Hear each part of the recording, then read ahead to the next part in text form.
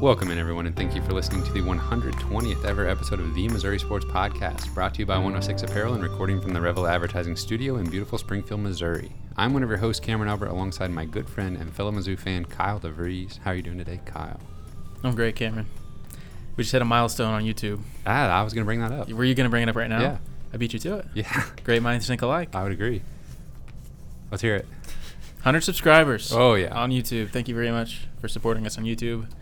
If you are a audio only, we still love you. You can be audio only and still just go ahead and subscribe. If you want to support us on YouTube, go right ahead. We appreciate it. We'll be at 200 before you know it. We'll be at 2,000 before we know it. Before we know it. I'm putting it out there into the world. All right, speak it into existence. Yeah. Yeah, if you want to double dip and listen to us and then watch us, if you want to just watch it with the volume turned down so we get watch time, it's all appreciated. Not expected, but appreciated. So, yeah, shout out to all the YouTube viewers. Kyle, you want to... I hope the timestamps were helpful. I don't know. We didn't get any feedback either way. I got to say, if I'm watching YouTube videos, I love timestamps. Yeah. I skip around in videos and stuff, so... I feel like most people do, so hopefully that helps. Even on the audio version. Kyle, we got a lot to talk about, as per usual around here. Missouri lost to Georgia, but then we had signing day. We got Mississippi State coming up to close out the season. And, of course, monumental basketball victory over Illinois. And even more basketball after that. But we'll start with the Georgia game. Just to get it out of the way. Let's get out of the way. Missouri didn't look good. They looked good for like 7 minutes of actual gameplay, and the rest was not good. And all 7 of those minutes were like together. Yes. And then 7 consecutive minutes where they was like, wow, we've got something here. Yeah, and not like 7 minutes of game time, like 7 minutes of like actual real life time. Real life time. Georgia won 49-14. There's really nothing. We'll really have to dwell on that 7-minute stretch, but there's not a whole lot to talk about with this one. Right off the bat, Connor Bazelak throws an interception. Not really his fault. Kind of just a weird play where if he makes a little bit worse throw, the ball just sails out of bounds. But it was just good enough for the intended receiver to get a hand on it, and then it ended up falling right to the Georgia defender. Yeah, it would have had to been a perfect throw, and tipped ball. So yeah, it was not great all around, but maybe not the best idea to attempt that pass, but I can't blame him completely for that interception. So Georgia got a short field. They basically immediately scored a touchdown. Then they scored again to go up 14-0. But Missouri did answer with their only really good sustained drive of the day, an 8-play, 75-yard touchdown drive. Then a little bit later, Missouri blocked a punt. This was actually right after they should have recovered a muffed punt, but couldn't get it. Didn't really matter. Georgia then punted anyway on their possession, but Missouri blocked it, got the ball at the 1-yard line. Shout out Mason Pack. Went to high school with him. A couple years younger than me. Making a big play. Setting him up at the 1-yard line. Larry Roundtree punched it in. All of a sudden, we're tied at 14. It's not a Mizzou game without a Larry Roundtree touchdown at this point. He scores at least one touchdown every game, it seems like. But we had a ball game all of a sudden. Yeah, I was thrilled. I mean, it truly, what was it, like a minute or two left before halftime, and it was 14-all? Yeah. I mean, Missouri came out kind of sleepwalking and then returned to that state later. But, I mean, that first Georgia drive and really the first half especially, it looked like there was no reason for Georgia to ever pass the ball in the entire game because Georgia was getting like 5 to 8 yards a carry. Yeah. It was nobody was touching the running backs. Sometimes 40.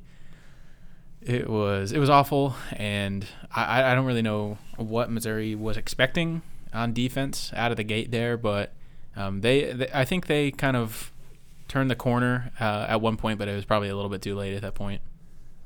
Yeah, the defense still struggled in the second half, but I I don't know. There was plenty of struggle to be had all around the team for Missouri. Right there at the end of the first half, Georgia, just when you think, okay, hey, we're going into halftime tied potentially. Like before the blocked punt, I was thinking, 14-7 at halftime is no big deal. I would take that in a heartbeat. And then 14-14, now we're really talking. But then Georgia just had to snatch all the momentum back and score in like 3 plays to go up 21-14 at halftime. And then it just felt like, well, it doesn't really matter what the offense does if Georgia's going to score pretty much whenever they want. Yeah, that last drive right before halftime, it definitely felt like, hey guys, that was cute, but we're gonna take this thing over, and thanks for playing. Yeah, nice try, but we're just gonna take control of this thing, and yes. They did that. The Georgia running game, they had 3 players with more than 10 carries, and the worst yards per carry among them was 5.3. Of course, their future NFL running back, Zamir White, had 12 carries for 126 yards. That's efficient. Yeah, and a touchdown. I'm seeing long runs of 43 yards, 47 yards, 18, 16 amongst 4 different running backs for Georgia. There wasn't a whole lot to talk about in the first half. There is nothing to talk about in the second half. No. Missouri had the ball 6 times. They punted 5 times, and then the 6th one was the end of the game, and they pulled starters. By my count, I think they had 2 first downs on offense in the second half. Yeah, it was truly awful, and even like Nick Bolton was nowhere to be found really in this game. It just, I don't know. The story of this team, I feel like this year has just been like kind of fighting against all odds. Like whenever it seems like nobody's giving them a chance, they come back and pull off a win or come back in a game or just even a season-long thing. They just have been better than anyone thought they were going to be. This was the one game this year that I'm not really sure it really fit that narrative very well. They just, they did bounce back in the first half, but then they truly just were nowhere to be found in the entire second half, and they just didn't seem interested at all. Yeah, and I mean, Georgia's defense looked so fast all over the field all game. Yeah, it seemed like they were really Missouri's offense was really trying to go, sideline to sideline and maybe spread them out a little bit. Yeah, it just didn't seem to really matter. No. And that might work against a lesser opponent, kind of wear them down over time. It did not work in this game. And it seemed like a few times Missouri actually had the edge against the first defender, but there was always 2 more, meeting the guy at the line of scrimmage. They just could never get around the corner on very many plays at all. George Pickens, Georgia wide receiver, kind of kept up the trend of wide receivers just catching everything against Missouri, even with tight and good coverage. Obviously, he caught when he was open and the coverage wasn't so good, he caught everything as well. But we saw that like from the Alabama game on, just seemed like good wide receivers are good. Yeah, and the SEC has 5 or 6 guys I think that are easily NFL type receivers. Well, I mean, what is it? Devonta Smith, is that his name? Yeah. I mean, he's literally a Heisman candidate. Yeah, he's potentially a favorite in some. Has a wide receiver ever won the Heisman? I don't think they have. I don't think a wide receiver's ever won the Heisman.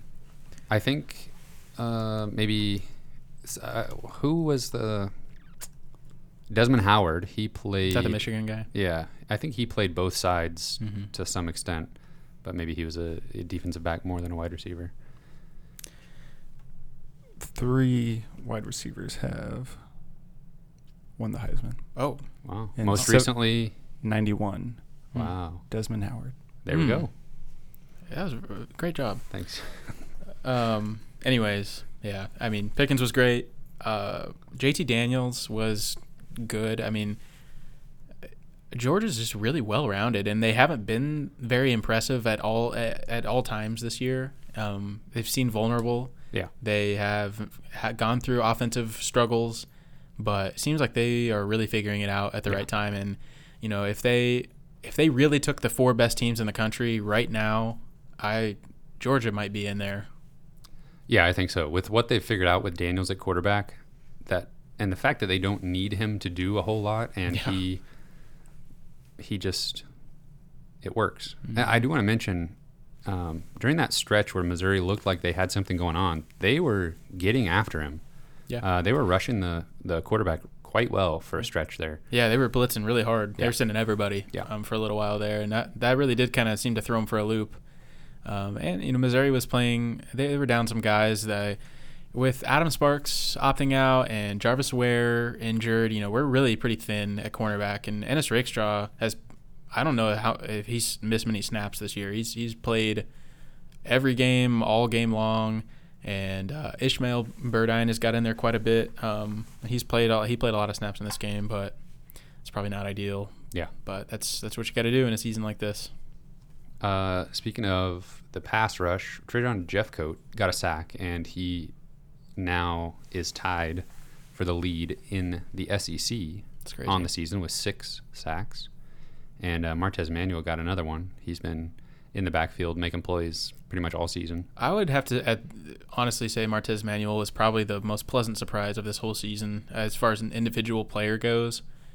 I mean, he's like all SEC type player this year, and I'm not even sure I knew he was going to be a starter before the season started. So, well, I think the same thing could be said for Jeffcoat. I mean, not being a factor at all, obviously, and then just kind of doing his job really well. I don't even know how much of an offseason he really had with Missouri. I can't remember at what point he rejoined the team, but he has a chance to be really good next year if with a full offseason with the team. Yeah.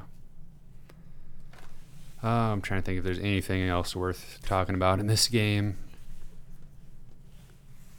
It was a struggle. Yeah. And, man, when they were, I think both of those huge runs came in the second half. One of them, I don't think, what's his name? I don't think White was even touched on his long one. No, he wasn't. Like 50 yards. And, man, Georgia's got a lot of good players. I think you're exactly right, though, that if you're looking at top 4 or 5 teams in the country right now, based on how they're playing, I'd love to see Florida and Georgia play again. Yeah. Like this weekend. I don't know who would win, to be honest. Well, there was a little bit of talk about Georgia and Texas A&M playing. Oh, really? Because Georgia was looking for an opponent. I think Georgia would win that game. I really do. Yeah, I do too. We've thought Texas A&M was fraudulent all season. A little bit. Not as fraudulent as Mississippi State was.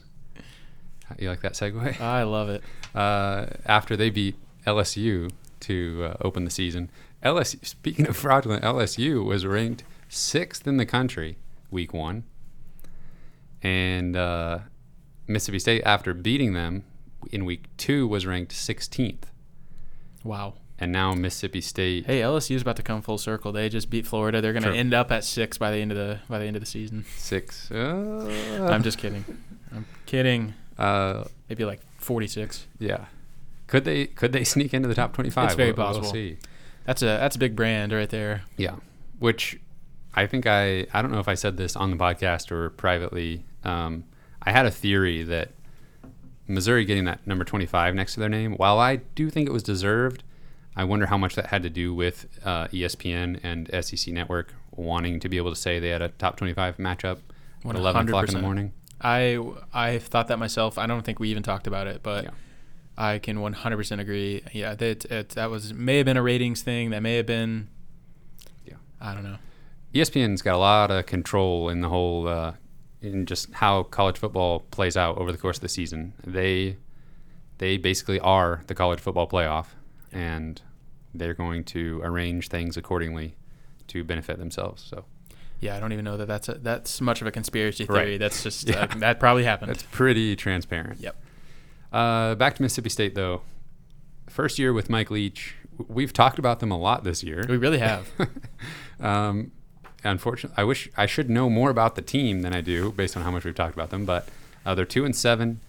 They beat, obviously, LSU to start the season. Then they lost their next 4 games to Arkansas, Kentucky, Texas A&M, and Alabama. They came back with a win against Vanderbilt, but then they have lost their last 3 to Georgia, Ole Miss, and Auburn. So a little bit of an up and down year, mostly down for Mike Leach, and it's what you expect out of a Mike Leach coach team. they throw the ball a bazillion times. Mm-hmm. They actually had a quarterback change. So I don't remember the guy's name that started the season. I think it's like TJ Costello. Mm-hmm. Sounds right. He started the season at quarterback, broke the SEC single game passing record, like 600 passing yards against LSU. LSU's secondary is terrible. And he's no longer the starting quarterback. He played, I think, 3.5 games and was benched. And they've got a new guy under center. And his name is Will. They call him Will the Turnpike Rogers. And he's averaging 50 attempts per game over the past 5 games, including 61 against Ole Miss. Well, hey, when you're losing every game, you got to throw a lot, right? That's definitely just a Mike Leach thing. They would do that even if they were winning every game. Yeah. He's playing much better than Costello did. He's completing 71% of his passes. Only 7 touchdowns to 6 interceptions, but it's looking pretty good. Completion percentage wise, I don't know if any team except a Mike Leach team wants to throw that much, and it doesn't even make sense to me when I look at the stats. Their leading rusher on the season has 127 rushing yards. Larry Roundtree has had that many in 2 separate single games. Yeah. That I mean, it's like literally mind blowing. That why wouldn't you try and establish something on the ground? Because it's just so obvious what you're going to do every single play. You'd think that creating such a one-dimensional attack would be so easy to prepare for, and even if you have an excellent quarterback and wide receiver room, you would still think you'd want to get something on the ground just to create some kind of misdirection or something. Yeah. And especially when you're throwing the ball this much and only averaging 17 points per game. Yeah. Watching they're going to come out and run for 300 yards against Missouri. I can confidently say that's not going to happen. I don't know. Maybe this is like a little bit irrational on my part, but I've kind of just been a Mike Leach doubter. I didn't, there was a lot of talk about, his name was thrown out quite a bit whenever Missouri was looking for a coach. I really didn't.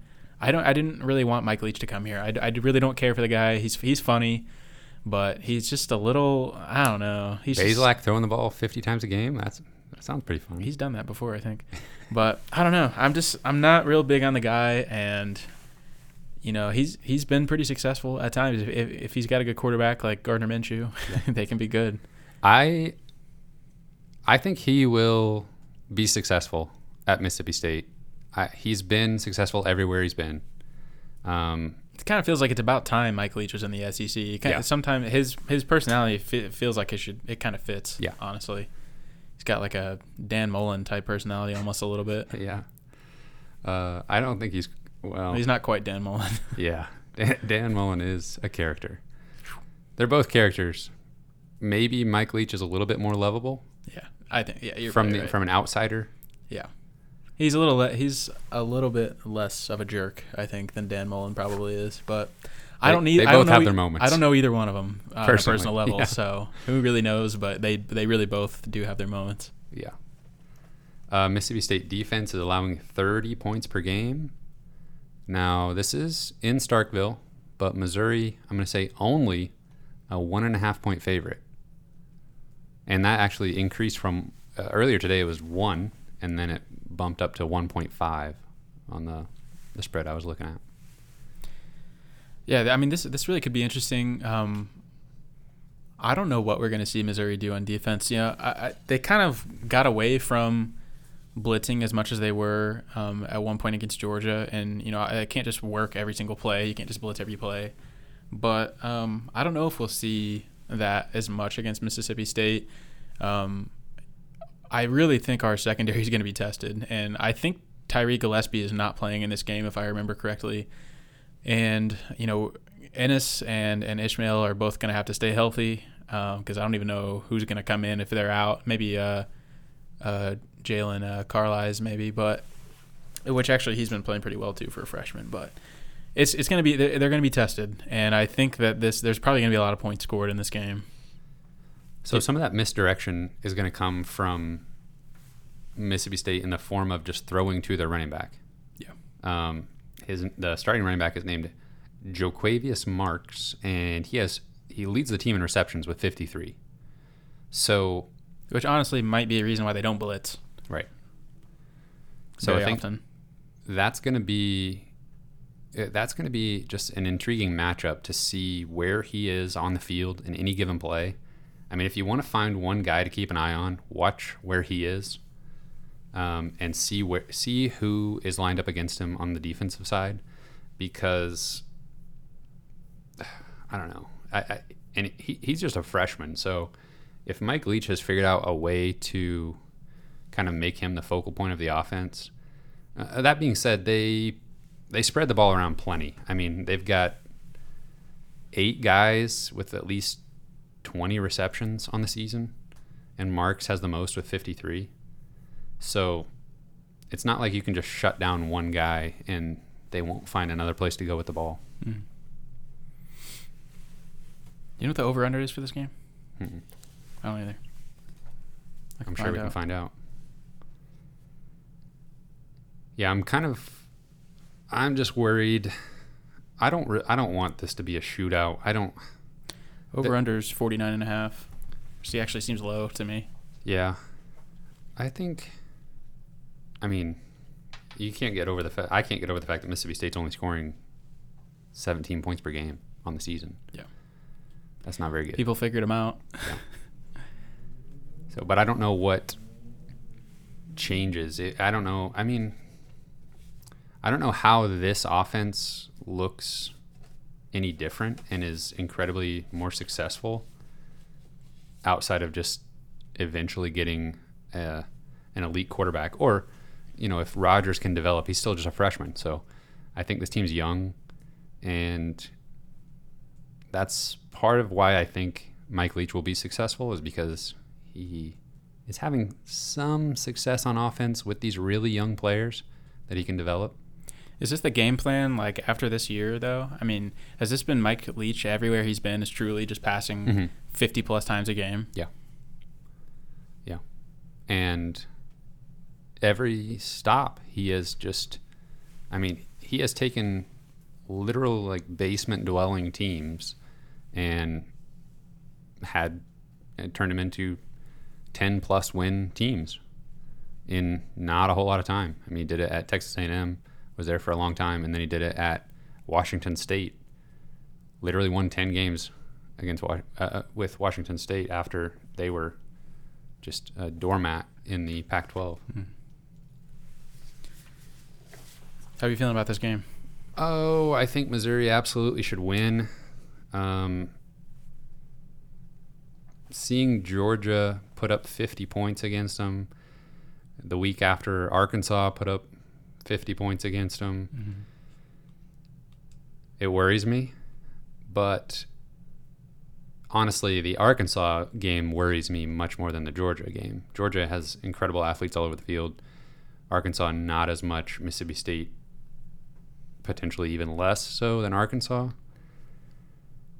Really, what I want to say is Missouri 35-24,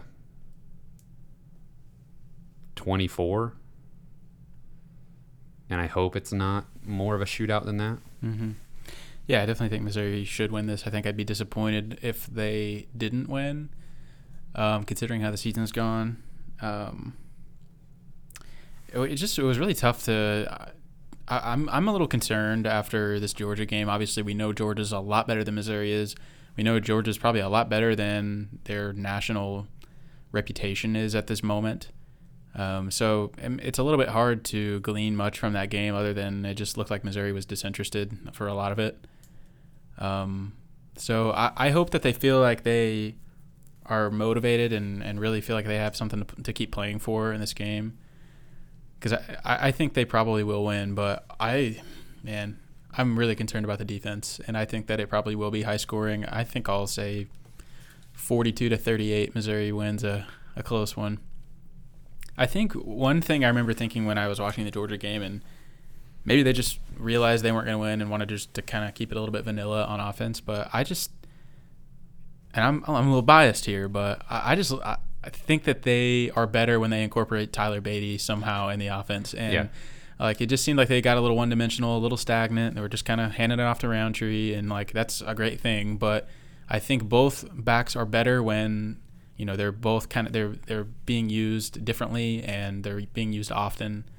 And I don't know why you wouldn't just try and get some plays going for Tyler Beatty, because when that happens, good things always seem to happen. Just a change of pace, maybe get him out in space somehow.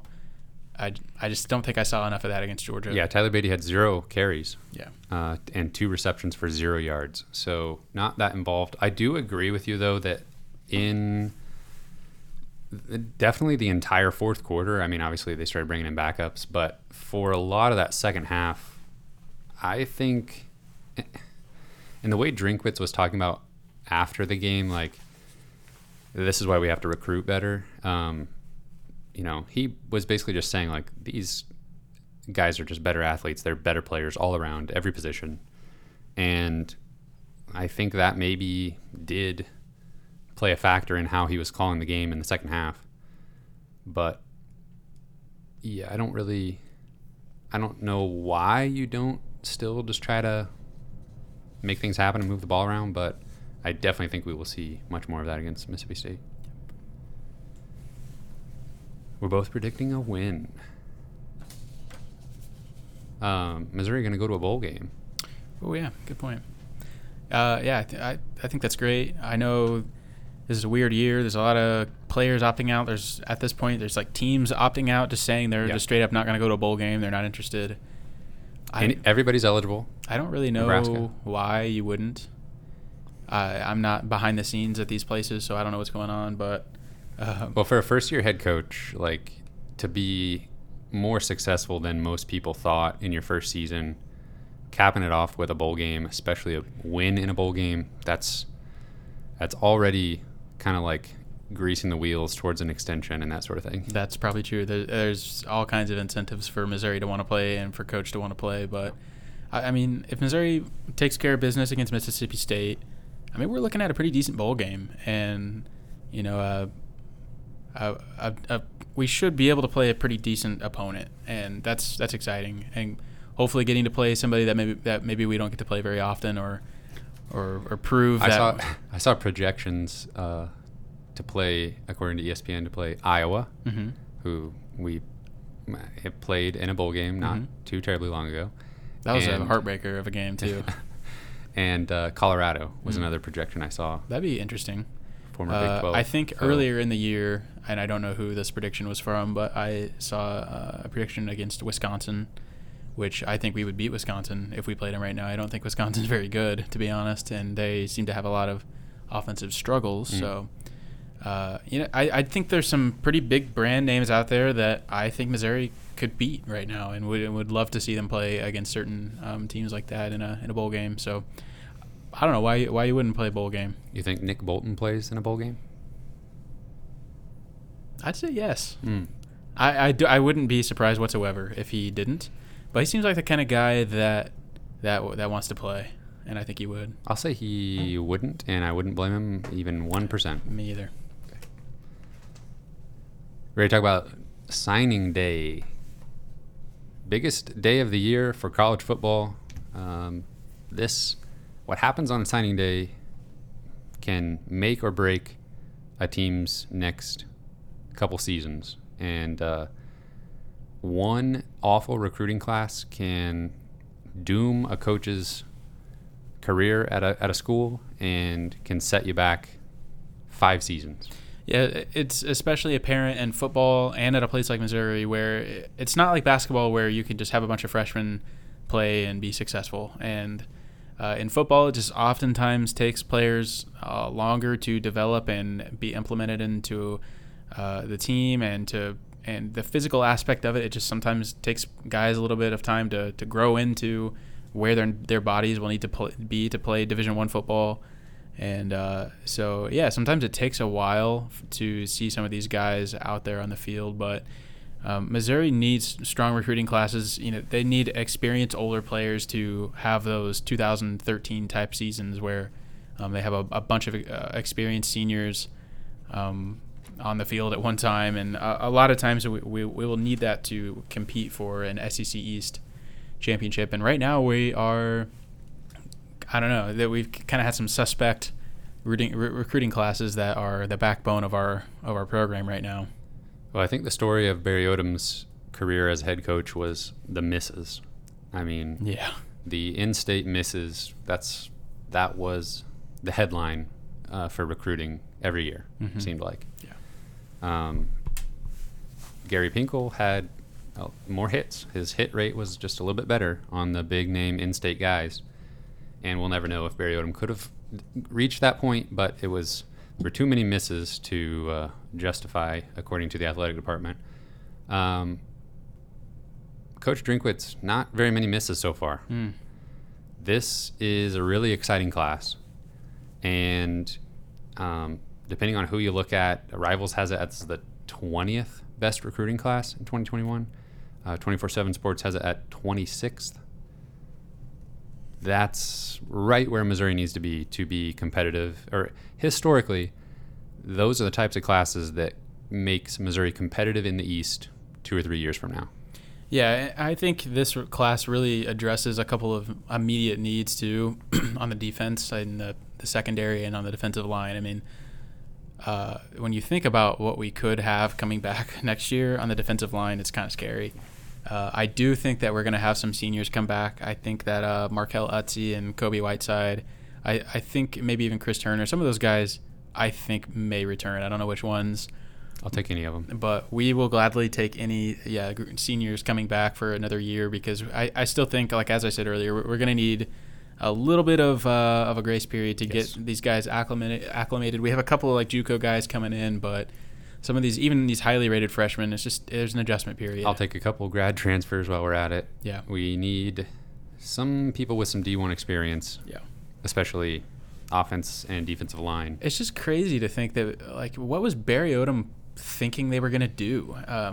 It just didn't seem like they were really looking beyond this season with some of those positions. They were not, at the time he was at Missouri, they didn't know that COVID was going to happen. They didn't know that a lot of these players were going to have another year of eligibility.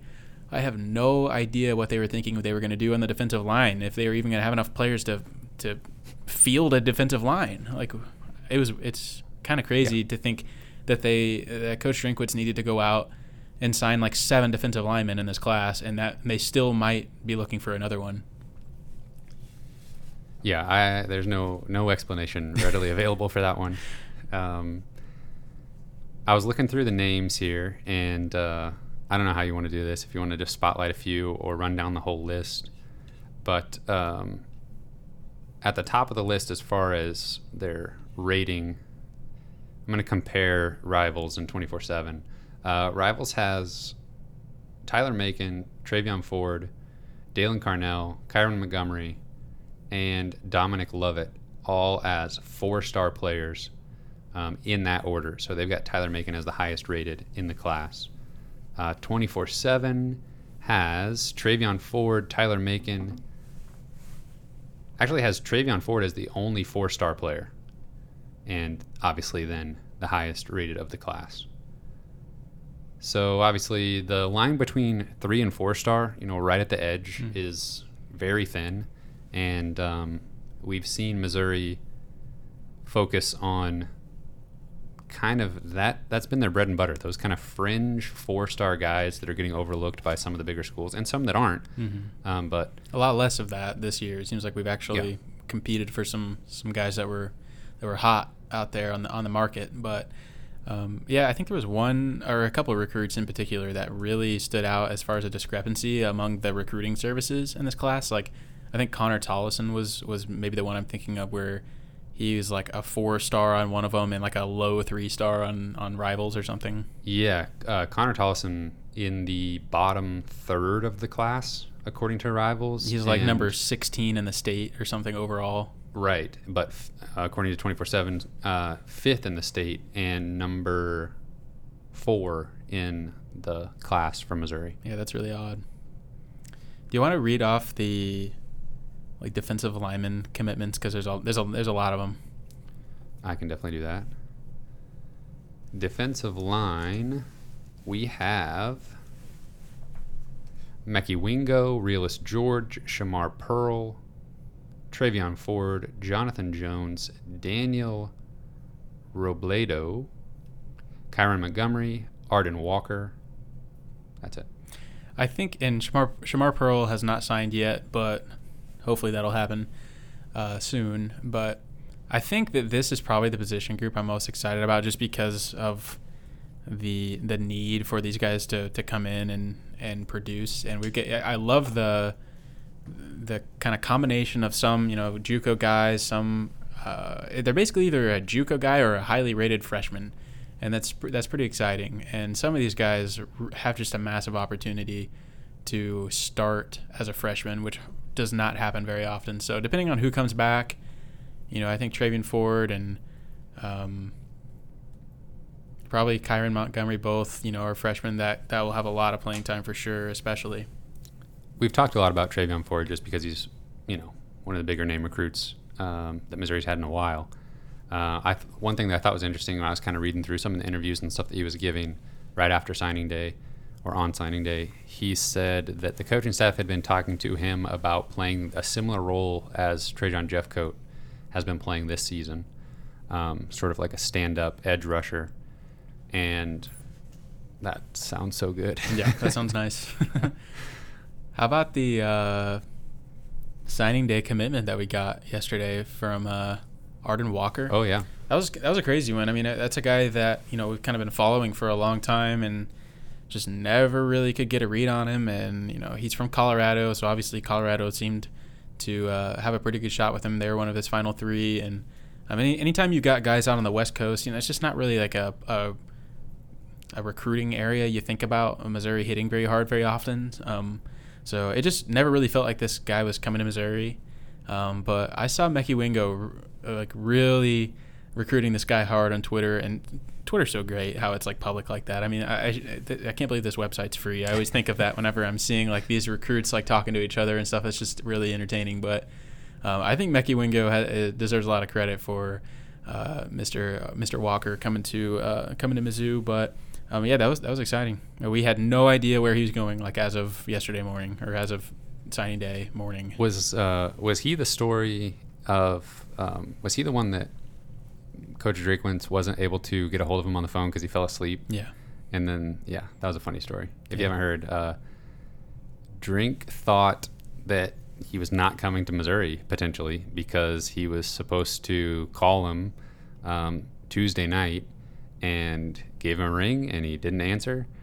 And the defensive coaches had to be like, no, we feel good about him. I think we'll be okay. But Drinkwitz said he was pretty pessimistic. And then he found out that Walker's mom failed to wake him up because he had fallen asleep after a tough workout from basketball season, and he ended up coming to Missouri anyway. Yeah, that's a funny story. I like hearing about that kind of stuff, but we'll take everybody we can get on the D-line at this point, and I would still expect that they may hit the transfer market for potentially somebody in the secondary, and maybe another defensive lineman. I would, depending on, again, who we're able to get back again for a second senior year, I would probably like to see an offensive lineman transfer of some kind, maybe two, just to keep bolstering the offensive line. The position group that obviously the defensive line class with that many names, and that was kind of an easy that's one. The go-to. But I want to kind of spotlight the defensive backs. Obviously another area of need, although we haven't seen it this season or last season. We've had excellent defensive secondary play, I think, compared to what we thought we might be seeing a couple years ago when we looked at who was on the roster and how it was shaping out.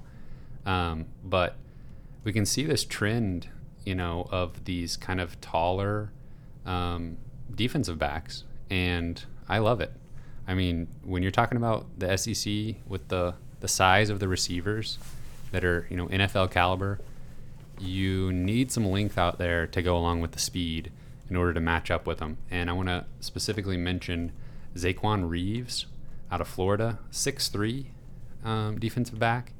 And obviously we had previously talked about Davion Sistrunk, another guy out of Florida, 6'2".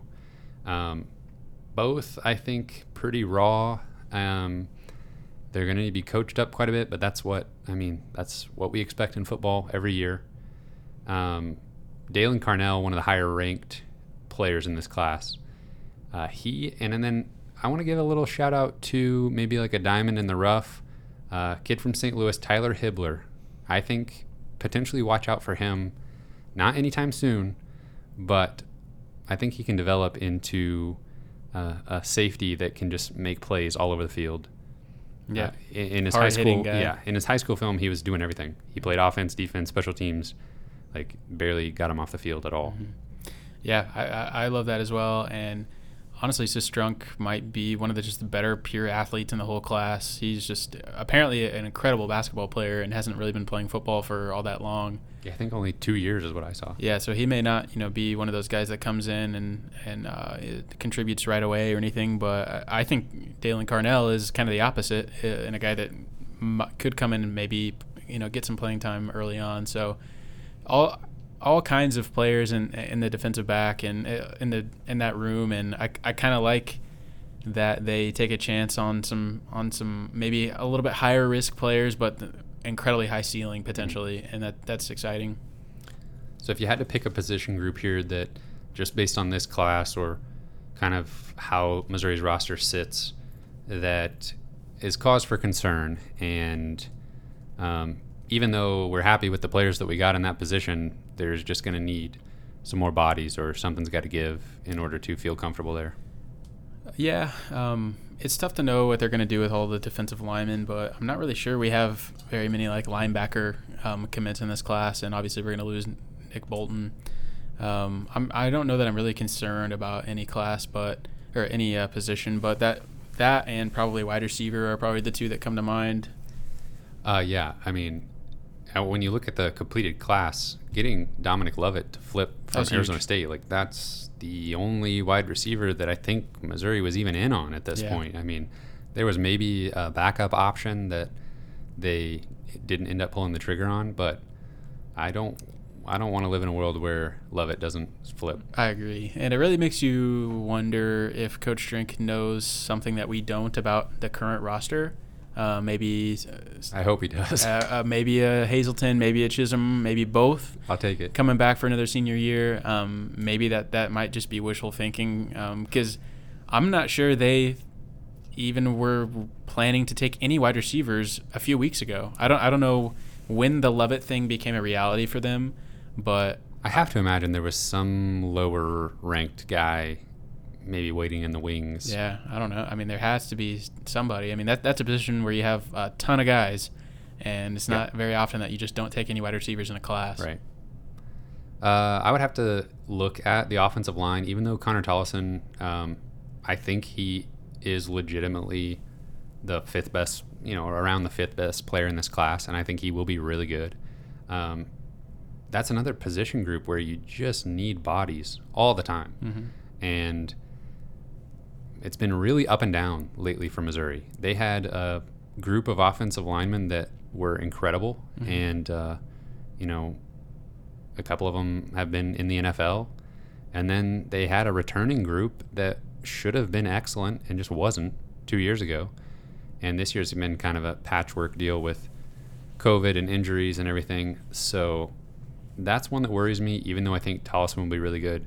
Another situation where getting Maietti back for another senior season, that would be huge, and another spot where you take grad transfers or whatever you can get. It'll be interesting to see what happens next year with Hiron White coming back, because I think that he plays the position that Larry Borum had to fill in for and ended up being incredible. I think that's right tackle, but which is normally where Hiron plays. So, and he missed the whole season with a shoulder injury or something like that. So it'll be interesting to see what they do next year with.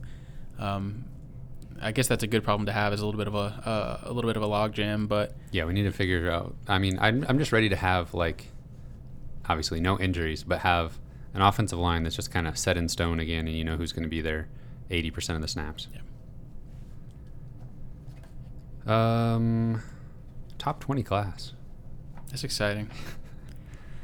And I mean, I don't want to get too ahead of myself here, but man, I really think 2022 could be even better as far as like ratings go. So speaking of 2022 and Twitter, as you were alluding to earlier, there's been some talk about a certain wide receiver from the state of Missouri who has verbally committed to Oklahoma, but there's been a lot of pressure as of late from some guys that we're talking about on this list of 2021 guys that have been reaching out to one Luther Burden. Help me out, yeah. And that would be, obviously, that's like pie in the sky. Right. Dreaming. I would just say that sometimes recruiting is a momentum thing, and Coach Drinkwitz is a great recruiter. He's proven that. But sometimes the most appealing thing to a guy is just everybody from this area is going to is going to Mizzou. Going to Mizzou is the trendy thing to do right now, and we can't say that's been that way in a while. But a lot of his friends, a lot of people he goes against in high school, some of the top guys in the area that he probably respects, a lot of those guys are going to Mizzou right now. And that has to be pretty appealing. And as I famously like to say, there's a very long way to go in his recruitment, and I would not give up whatsoever on Luther Burden. One thing that helps is the fact that wide receiver is one of the few positions in college football where you can just come in as a freshman. You don't even need to be that highly ranked or rated. You can come in as a freshman and dominate, or at least contribute day one. Much more so, in my opinion, than a lot of the other positions. Agree. But that's all the football talk. I'm glad we had signing day to make up for that disaster of a game against Georgia. I love signing day. I don't know what it is about it. It's like I pretty much know exactly what's going to happen here, but it just somehow feels like Christmas morning. I don't know. It's just seeing all the the tweets come in of guys signing and making it official. The chatter amongst the players is fun to watch too. Especially in a class like this where a lot of guys are from Missouri and they seem to all be pretty tight. And I don't know. There's just a lot of good vibes going on the Mizzou interwebs yesterday. Yeah, I'm seeing 6 guys from the state of Missouri, as well as 2 more from East St. Louis. Yeah, I mean, I think that 4 or 5 years from now, when we're kind of reviewing this class, I think some of those guys from Missouri will, hopefully that we'll look back and think that those were kind of the staples of this class and key contributors at their time at Mizzou. Yeah, you just put a nice bow on it, but I can't leave it at that as much as I'd like to. I do want to mention B.J. Harris, Taj Butts, 2 running back commits. That's the future of the position right there. Yeah, B.J. Harris has not signed either, but the feeling is that he will eventually. Still another signing day in February, right. So that's still weird to me. It is weird. And then I want to mention Gavin McKay and Ryan Horstkamp, 2 tight ends, both 6'4", 230, just exactly what you want at that position. Yeah, I'm glad you brought that up because, I mean, tight end is a position that can be very tricky to play early on because of just the things that you're expected to do. I mean, you got to block, you got to go out and be a receiver at the same time. And there's becoming more and more like specialization among tight ends. True. I would say both those guys have a massive opportunity to play immediately, just considering what we have in the tight end room right now. So we've got some good players, but I think both of those guys are probably as talented or more talented than anybody we've got in the room. Yeah, it hasn't been that long since Alberto was one of the best tight ends in the country, and I already miss somebody that can just consistently be a threat. Yeah, I mean, I just think that's a big part of Drinkwitz's offense, and it's just kind of not really there. It's just we don't really have a receiving threat right now. We've got potentially the best blocking tight end in the country in Daniel Parker Jr. But if we could, if he had, and I think he has some of the receiving skills, but I just think the speed and the route running is not quite there. But he makes up for it in blocking, absolutely. Remember, was it the Georgia game when I texted you guys? Like, I think they had the ball at the goal line, and they had some kind of failed attempt to get in the end zone. And I literally sent the text, like, why don't they just – they were in the shotgun at the goal line, and I was like, this doesn't make any sense. Just run I formation, put Daniel Parker Jr. as the fullback and punch this thing in. Yeah. And like literally as I hit send, I see him lining up like exactly like that, and That's they exactly got what they in. did. Yeah, when they had it down at the 1 yard line. They should do that every single time they need to get a yard. I don't know why you would do anything different. Let's see more of that on 4th down or 3rd and 1, that sort of thing. Before we finish up signing day, I actually was thinking of one kind of like sleeper in this class that I think could be really good that I haven't heard a whole lot of buzz on, and that is Zachary Lovett. And he's going to probably play linebacker, defensive end, but I love his film. I think he's... You love it? There you go. 2 Lovets. Wow. In this class. Crazy. I do love it, and because he is really athletic. He's super fast. He's a very sure tackler. I think he's kind of a guy that gets a little bit buried in this class just as far as recognition goes, because he's an out-of-state guy, and there's just a lot of defensive linemen in the class, but I think he's got a shot to be really good. Mark that one down. We'll return to that later. We've pretty much mentioned everybody in the class. Jonathan Jones, another defensive lineman. Well, I guess I ran through all of those earlier. Darius Jackson, I think, was the only defensive back I didn't mention. Who's our 2 linebacker commits? Remind me. Lovett and then Damian Wilson. Oh, okay, North Carolina. Okay, that's the one I wasn't thinking of. And the only other person we should talk about is Tyler Macon, the quarterback. Yeah, that's going to be an interesting story to follow over the next few years. It's another one that's just kind of weird to talk about because we've been talking about him for so long. Yeah. How is he going to fit into the rotation, and is he going to play much, and will he win the starting job? There's so many question marks with Macon, and I mean, he's going to enroll early and get to work, though. Yeah. Bazelak will have 4 seasons of eligibility left and also a full season under his belt. Yeah. That's you don't get that every day. Yeah, that's crazy. I mean, the reality is of Macon's situation is, 2 years from now, he might be the starter. He might not be at Missouri. You know, there's just like the range of outcomes for him is just anything. I mean, with the way he and Bazelak line up in their actual, obviously they're not in the same class. They're separated by 2 years. But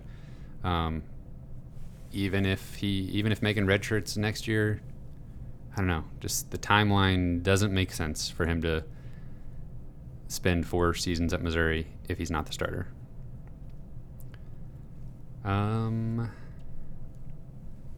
I don't know how you pivot away from Bazelak at this point, although we were talking about before we started recording the fact that Sean Robinson was the starter out of camp this season is kind of a head scratcher looking at where we are now. And if there's something about Bazelak where he just doesn't show it in practice or something, maybe Tyler Macon can outperform him in camp and we'll be kind of in the same position we were at the beginning of this season next year. Yeah.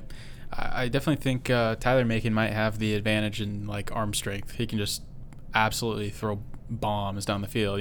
He had a very impressive film, and a lot of those touchdowns are going to Dominic Lovett. So if you haven't seen Tyler Macon's film, you need to go check it out because it's impressive. But they are a little bit different players, and I don't know. And you mentioned Sean Robinson. We talked about this before we started recording, but an interesting note on Sean Robinson was, he was available for this game, but when Bazelak left the game with an injury, Brady Cook came in. So Sean Robinson not only started the season as the number 1 string quarterback, he is not even the 2nd string now.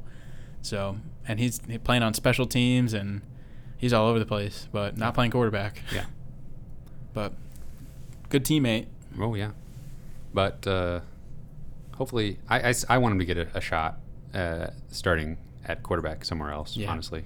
Yeah, I think he's better than what was represented by his play earlier this season. Yeah. He didn't get a lot of chances, and I think he's better than what he showed.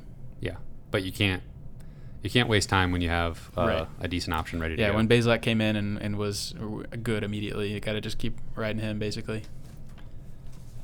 All right, it's basketball time. Nope. Every week I'm ready to talk basketball, and we have to pick some games. I'm losing bad, huh? Oh, yeah. It's down bad. It was another bad week. What did I do wrong this time? You picked Nebraska. Oh, classic. What was Minnesota, like a 10-point underdog? Yes. Yeah. And Which picked I them. don't And get Kyle's that. like, give me that all Well, day. yeah, it was ridiculous that they were a 10-point Yeah, underdog. I don't That's- get it. I don't. Anyway, I'm smarter than Vegas. What can I say? Kyle got 5 points. Cameron got 3. It is 56-50. Okay. So if Kyle doesn't manageable. show up to podcast next week, Well, I'm You going to got be a taking some chance. risks this week, so let's hear it. all right, if you say so. All right. First game is number 5, Texas A&M at Tennessee. Texas A&M is a 14-point favorite. Give me Tennessee. Oh, We're my making moves. gosh. We're making moves. All right, this is a fun week for me. I'll take A&M.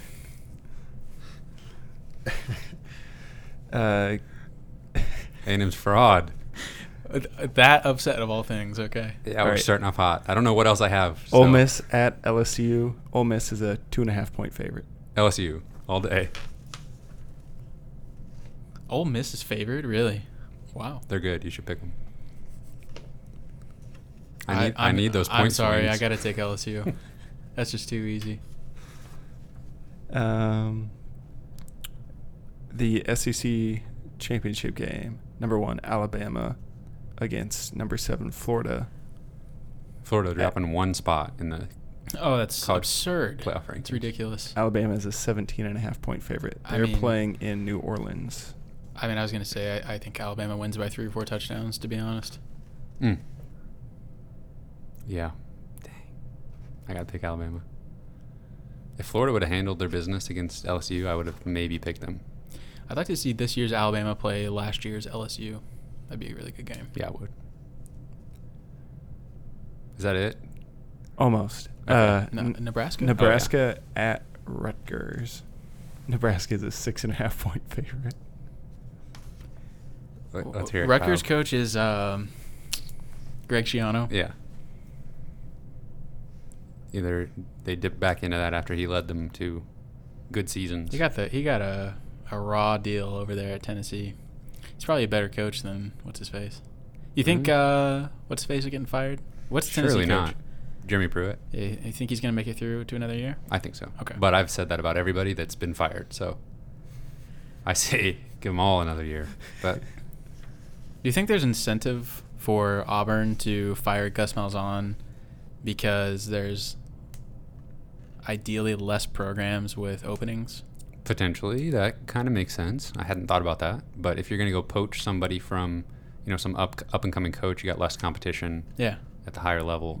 exactly. Yeah, kind of makes sense. Uh, I heard they were going after the Oregon coach. And I think I just saw before we started recording that Oregon coach got a massive extension. they locked him down. Mm-hmm. There's a lot of drama over at Auburn. I honestly I don't know if I'd want to be a coach there. Maybe you would, because if you get fired, you get paid $20 million. But That's insane to fire a coach that beat Nick Saban twice. Yeah, he's and they might just hire one of the assistants or something. Surely not. There's no way. That would be insane. It would be insane. There's no way that happens. That would be perfectly Auburn if they did. Okay, what was the game? Nebraska versus Rutgers. Yeah. And who's a favorite? Nebraska. Okay, I'll pick Nebraska. Okay, I'll take Rutgers. Okay. Oh man, we're making moves. Can I change? I'm just picking the winners. Can That's all I'm doing. Can I change my answers? Mm-hmm. I want Texas A&M and Ole Miss.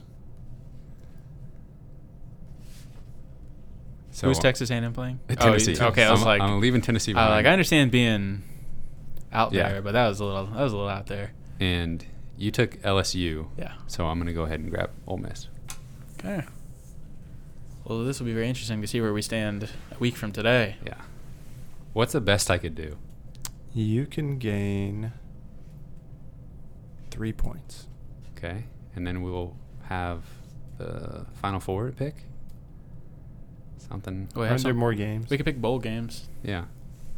That's like a while from now, though. Who's doing the... I'm also super ready to stop picking games, but other than that, let's keep it going. Other than that... Other than Let's the fact go that I'm another miserable. Yeah. Now can we talk about basketball? Yes. All right. Let me find my basketball notes. What a game. Missouri beat number 6 Illinois to move to 5-0 on the season. Hopped up into the AP poll at number 16 this past week. Still below Illinois, but you know how that works. Where to begin? One of the biggest wins in a long time. Yeah. Since probably 2013, maybe? This is the highest that Missouri's been in the polls since 2014. I'm trying to think, when did they beat number 5 Florida? I think that was 13. 12-13 season, I think. Wow. That was a long time ago. Frank Haith, yeah. Yeah. There were some bad seasons in between then and now. Memory's a little foggy. Yeah. Some of those dark years. Yeah, a lot of stuff we wanted to forget, but I don't think we're going to want to forget this season. Yeah. Let's just get it out of the way at the beginning. The referees in this game, the officiating was horrendous. Oh my gosh. And any Illinois fans listening, or if you're listening and you have Illinois fan friends, the call against Kofi Coburn, the flagrant 1 call, if that was reversed, I would be furious. I would be furious. Now, at the call, what it resulted in the game, I don't think was the game-changing call that some Illinois fans are making it out to be. But there's no way I would have agreed with that call if it were the other way around. Yeah. Yeah, it was a terrible call, but honestly, one thing I haven't really seen anybody mention is just that probably a heads-up play by Mitch Smith, because he just knew this is how the game's being called. These refs cannot resist calling a flagrant 1. He likes taking those offensive fouls anyway.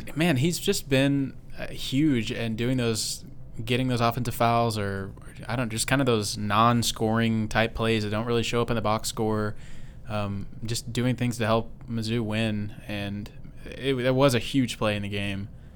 And if they don't get the call there, Kofi Coburn just easily scores a bucket. And they counted the points. Yeah, and they just move on with the game. Yeah, Missouri gets the ball, and maybe they score, maybe they don't. But you were just giving Missouri 2 free throws and the ball. Mm-hmm. So did it?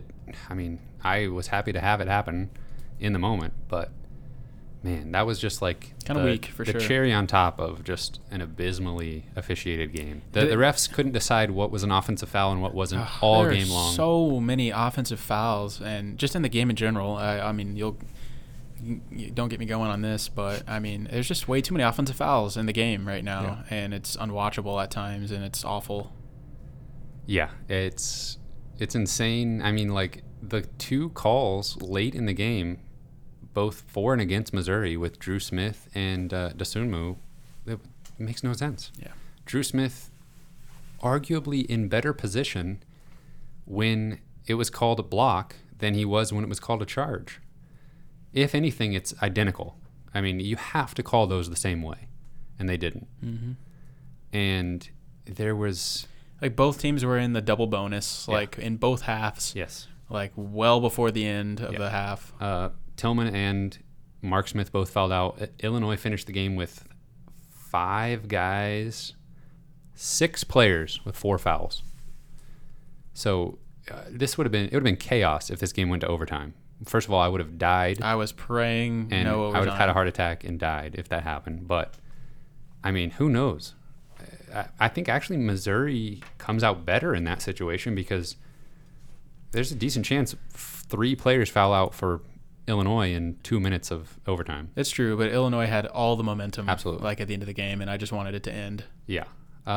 Missouri had the momentum for 3/4 of this game. They looked awesome, forcing turnovers, scoring at the rim, getting to the free throw line, just exactly what we expect from Missouri to win a game, except maybe hitting threes, but after last season we're used to them not scoring from deep. Honestly, at this point, I think where Missouri's been so much better is they've realized, okay, we're just not going to be that great at the 3, and we don't need to shoot 30 threes in a game like we did sometimes last year. And really the difference maker in this season so far, comparatively to last season, is just shooting at a higher percentage from 2. Yeah. They're still shooting poorly from 3, but they're winning, and they're being a lot. Last year they shot poorly in both. They're playing with more tempo. They're taking advantage of transition buckets.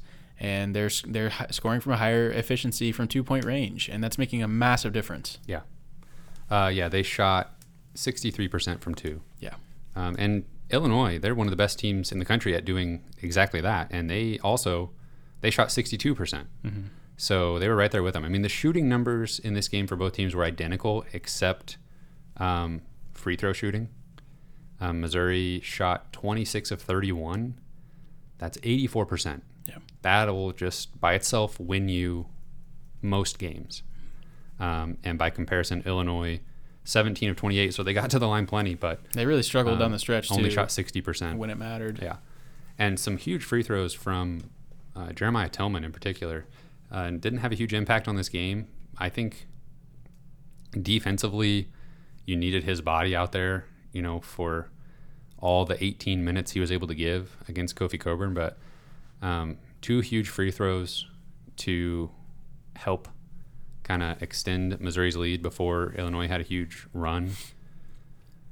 It's hard to say. I mean, obviously I was enjoying the game because Missouri was winning like every little 2-minute stretch for the vast majority of the game. Mm-hmm. But it just wasn't that fun to watch because choppy. Yeah, the way it was being officiated and the fact that neither team could really score, could really make 3-pointers. Yeah. It was just kind of just so many free throws. I've only watched the game once, obviously, and that was when it was live. Do you have any idea how Missouri was able to slow down Kofi Coburn so much? I mean, he's just a monster of a player. Yeah. And he just didn't really do much in this game. He was kind of inconsequential. I mean, I think that he did. I think if I'm an Illinois fan, I'm happy with his performance. Absolutely. I mean, he was one of the few things that I think was actually working for Illinois, especially down the stretch. Like when Illinois figured out what they needed to do to come back in this game, it was Dosunmu and Carbello getting to the rim, and they would either make a basket, dump it off to Kofi, or miss and he would rebound it. And most of the time, the only way they were missing at the rim is if Missouri brought an extra defender over, and usually it was the guy that was guarding Kofi, and so he would be wide open to get the offensive rebound put back. So I guess he still did scored 19 points. Yeah, you just don't really.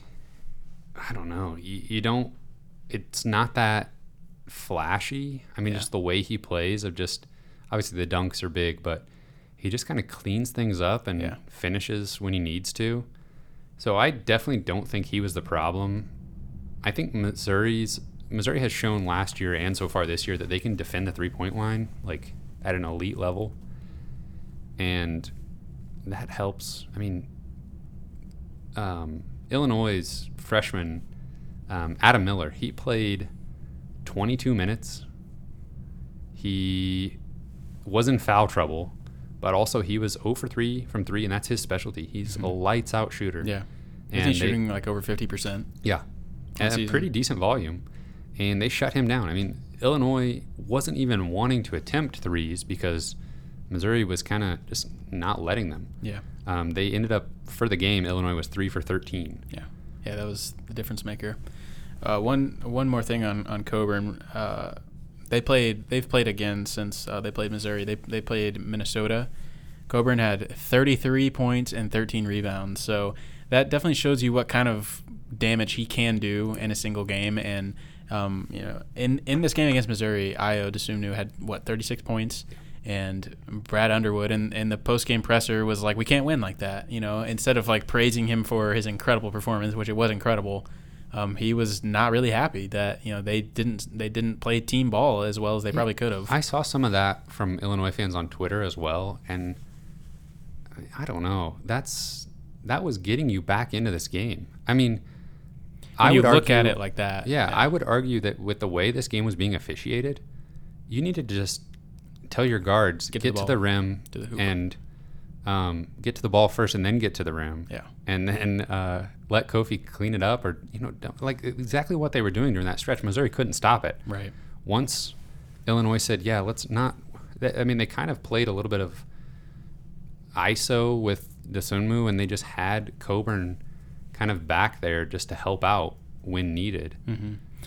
I said it last week on the episode, and obviously maybe this is kind of easy to assume what was going to happen, but I said I was definitely concerned about Io's ability to get to the rim, and I think if there's any way Missouri loses or even potentially gets blown out in this game, it's because they aren't able to stop Io, and they really weren't able to, but they were just able to just kind of squeak by just enough. That's bizarre to me turning it on.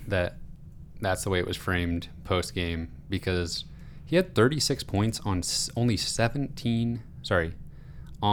20 field goal attempts. Yeah, he was not happy. He said, "We will not win like that." Got to the free throw line plenty. I mean, I think you're just...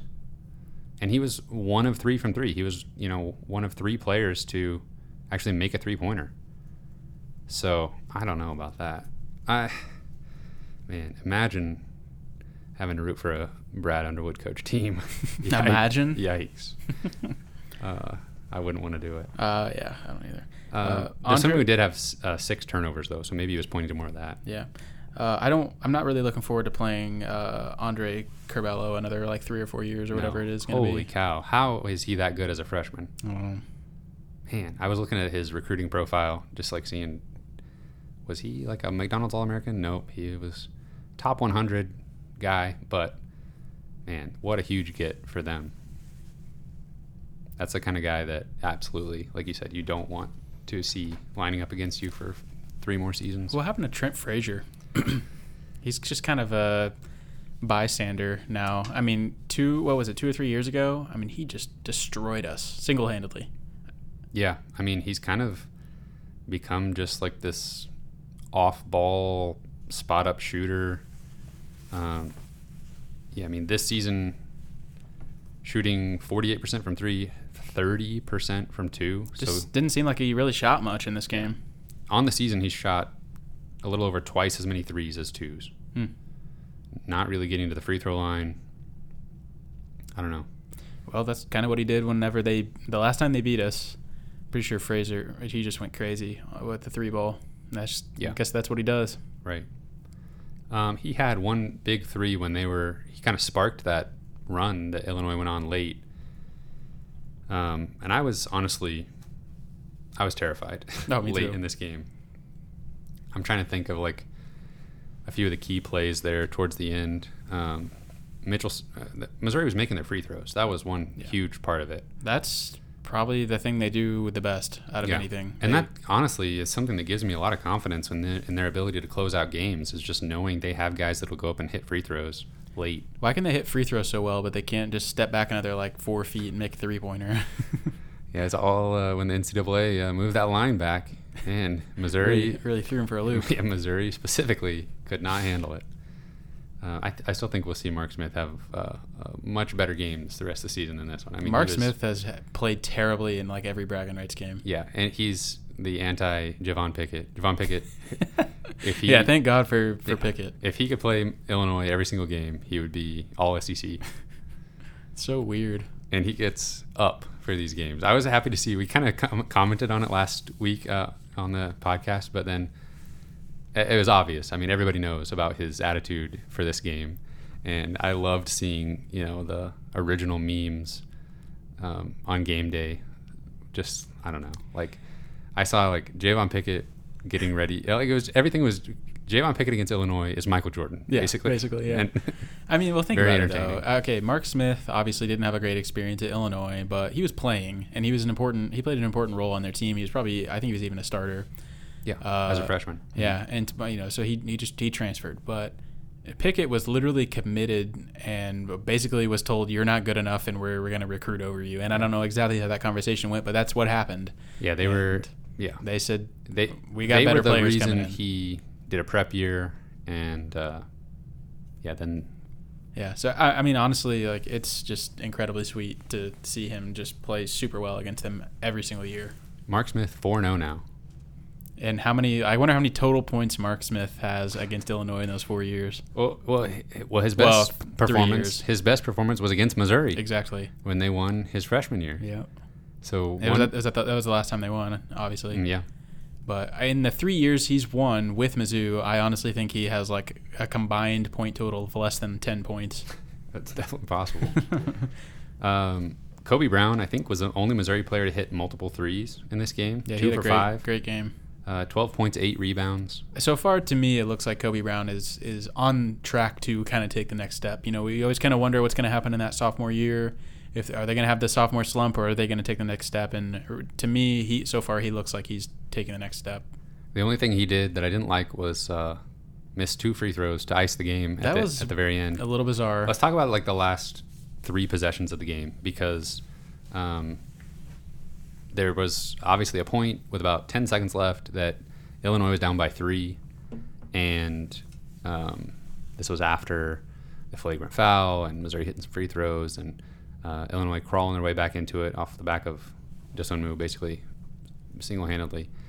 And he gets the ball with 10 seconds left and then tries to draw a foul from 3-point range with still like 6 seconds left on the clock. And I think it was weird. It was a weird shot. It looked like, yes, he was trying to draw a foul. He was like kind of fading into his shot. It was like a running three-pointer. A running shot, yeah. And they still had like a solid 4 or 5 seconds left when he shot it. Maybe they just wanted to try to get the putback or something. Well, that wouldn't have even – they needed 3, didn't they? Yeah. I think what Io said after the game was he heard Coach Conzo Martin yelling, foul, foul, foul. Mm. And so as soon as he heard Coach Martin yelling that, he was like, I got to get in my shot motion and try and get fouled and shoot at the same time. That's the way it looked live, was that he thought they were going to foul and just was trying to make it a shooting foul in any way he could. Yeah, and so I don't know if that was the plan or not to actually foul, but whether it was or not, it sounded like that influenced his decision. Conzo Martin Missouri teams have been in this situation before, and they've chosen to not foul every single time. So it may have been brilliant to yell foul even though you didn't want them to foul. Now that's a big brain strategy. If that truly happened, if they're in the huddle and they're saying, "Hey, we're not fouling here, but listen, I'm going to start yelling it so he'll freak out." That's big brain. That's a big play. I don't know if I would come up with that as the coach in the huddle. So obviously he missed this kind of wild running 3-pointer. Missouri got the rebound. Kobe Brown got fouled, missed both free throws. So they actually Illinois had the ball with a chance to tie the game at the buzzer, but Dosunmu didn't even get the shot off. It was still in his hands when the buzzer went off. And Missouri won their 3rd Braggin Rights game in a row. It's a humongous win. Yeah, we talked about I predicted this before the season. Oh, yeah. I honestly wouldn't have remembered that, but I believe you. You mean when we went through the whole schedule? Yeah. Okay, yeah, I'm with you. I definitely did not predict this. I also predicted a win against Tennessee, and we might we'll get there. I think, yeah, we'll talk about that. Where was I? I don't know. Oh man, sorry. What were we talking about? Big win. Big win. Well, only jumped up to 38 in KenPom. Yeah. I think that's obviously just because of the holdovers from last year's numbers. Yeah, there's still a lot of preseason rankings factoring in. I think we're looking at about probably 2 or 3 weeks. Those will all be flushed out of the analytics system, and we'll be looking at only this season. And I think we'll see Missouri creep up in the ratings a little bit more. At this point, like I think that it's like a double buy or bust in the SEC tournament. You really want to be in that top 4 because you get a double buy in the tournament, and that's just so huge to know that certain players or certain teams will play 2 games before you even have to play or step onto the court in consecutive days. Is huge. Yeah, they'll be playing their 3rd game in 3 days. And I remember that was a thing in Conzo Martin's first season. Was something we were watching really closely. Was like, we got to get to that top 4 line, and they weren't able to do it. But I wholeheartedly think Missouri is capable, and probably at this point should get to that top 4 line. I'd like to see it. Missouri was supposed to play Prairie View A&M Friday, tomorrow night. Tonight, if you're listening to this tomorrow morning, Friday morning, which you probably will be. Prairie View A&M, that was going to be maybe sort of a little bit of a relaxing tune-up game. And that's how you lose. Well, I'm just kidding. Yeah. Honestly, I mean, we're literally 1 year removed from Losing to a team that bad, yeah. Yes. Worse even. I guess, yeah, I mean, I just interrupted you probably before you even said the game's going Say to be It's canceled. It's canceled. Cancel culture Cancel came culture. for the game. It's Got over. it. Yep, they got it. Another victim. But I guess, yeah, it would have been nice to see Missouri just beat somebody by 30 points.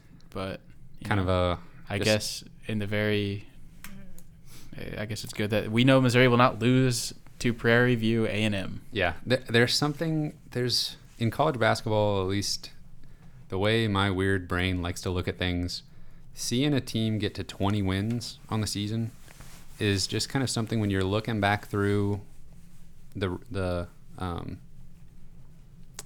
what's it called? The record. Their record at the end of the season. Oh, here he goes with the record. When you're looking at the record books and you see, multiple 20-plus win seasons in a row, that's when you know the Missouri program, at least, has kind of... That's a mood. Yeah, they're on a roll, you could say. And if we start losing these games, I mean, not losing them on the score, but losing the ability to win them because they aren't played, cancel culture comes for all of them. You're not going to be able to win 20 games if you don't play enough. So that worries me. But obviously, there's much more important things in the course of the season. Somebody out there will be relating to that, I hope. I'm relating to it. Okay. I'm skeptical. So instead, Missouri plays next Tuesday against Bradley. Mm-hmm. Bradley, of course, the Missouri Valley. And bless you. Producer Cameron just coughing up a storm over here. Can't fight it. Yeah. I'm trying. Bradley ranked 119th in KenPom, 152nd on offense, 90th on defense. Yeah, I think I said this before the season started, but this will be kind of a sneaky, difficult game potentially. I feel better about this game now than I did when we predicted it before the season. I think Bradley has been a little less impressive than I thought they might be, and Missouri's obviously been much better than I think we probably thought they were going to be. But sometimes those random midweek games against a team that's going to play as hard as they can and put pressure on defense, you just never know what it's going to look like. And Missouri had kind of one of those games against Liberty where it was just like a little too close for comfort, even though they were probably the better team by far. That'll be the case against Bradley, but I think Bradley can, they can get hot from three, so you just never know. Yeah, I do think that, we're looking at kind of another slower paced team, not quite to the level of Liberty, but still slower paced. I think the metrics that we typically look at when we preview a team for Missouri under Conzo Martin is teams that force turnovers, which Bradley does not do, teams that crash the offensive glass, which Bradley does not do. That's one thing we didn't really mention in the Illinois game was just Missouri dominated the rebounding margin against one of the best rebounding teams in the Big Ten. So Bradley, not a big rebounding team. I think Missouri will not have a problem there. Also, Bradley gives up a high percentage of three-pointers. So I thought we were due for not really a get-right game because you don't need a get-right game after you're undefeated and coming off a huge top 10 victory, but just I thought Missouri would be able to flex their muscles a little bit and maybe Tillman could provide more offensively. Mark Smith get his shot back going as we head into conference play against Prairie View A&M. Maybe there's still a chance for that against Bradley, but obviously this is not a cupcake pushover, expect to win by 15 type of game that when you're playing against a 300 level team. Yeah, it definitely has the potential to be kind of an ugly, low-scoring game. I agree with you, though. I'd like to see Mark Smith rebound and hit a few three-pointers, and hopefully Missouri can win this by 15 or 20 and just kind of leave no doubt. Yeah, as of right now, KenPom has it as an 11-point Missouri victory. Obviously that seems about right. They've got all the computers creating that number, but I don't know. I think I could see Missouri winning this one by 15 if they can get hot shooting. I think they'll kind of be able to push the pace a little bit and play their game and get Bradley kind of out of sorts on defense. So I look for Missouri to push the pace and score. I think they can get into the 80s again for the fourth time this season. Yeah, I'll predict a 17-point victory with Xavier Pinson going for 20 plus. Yeah, he's kind of good. He's been scoring. He's kind of good at basketball.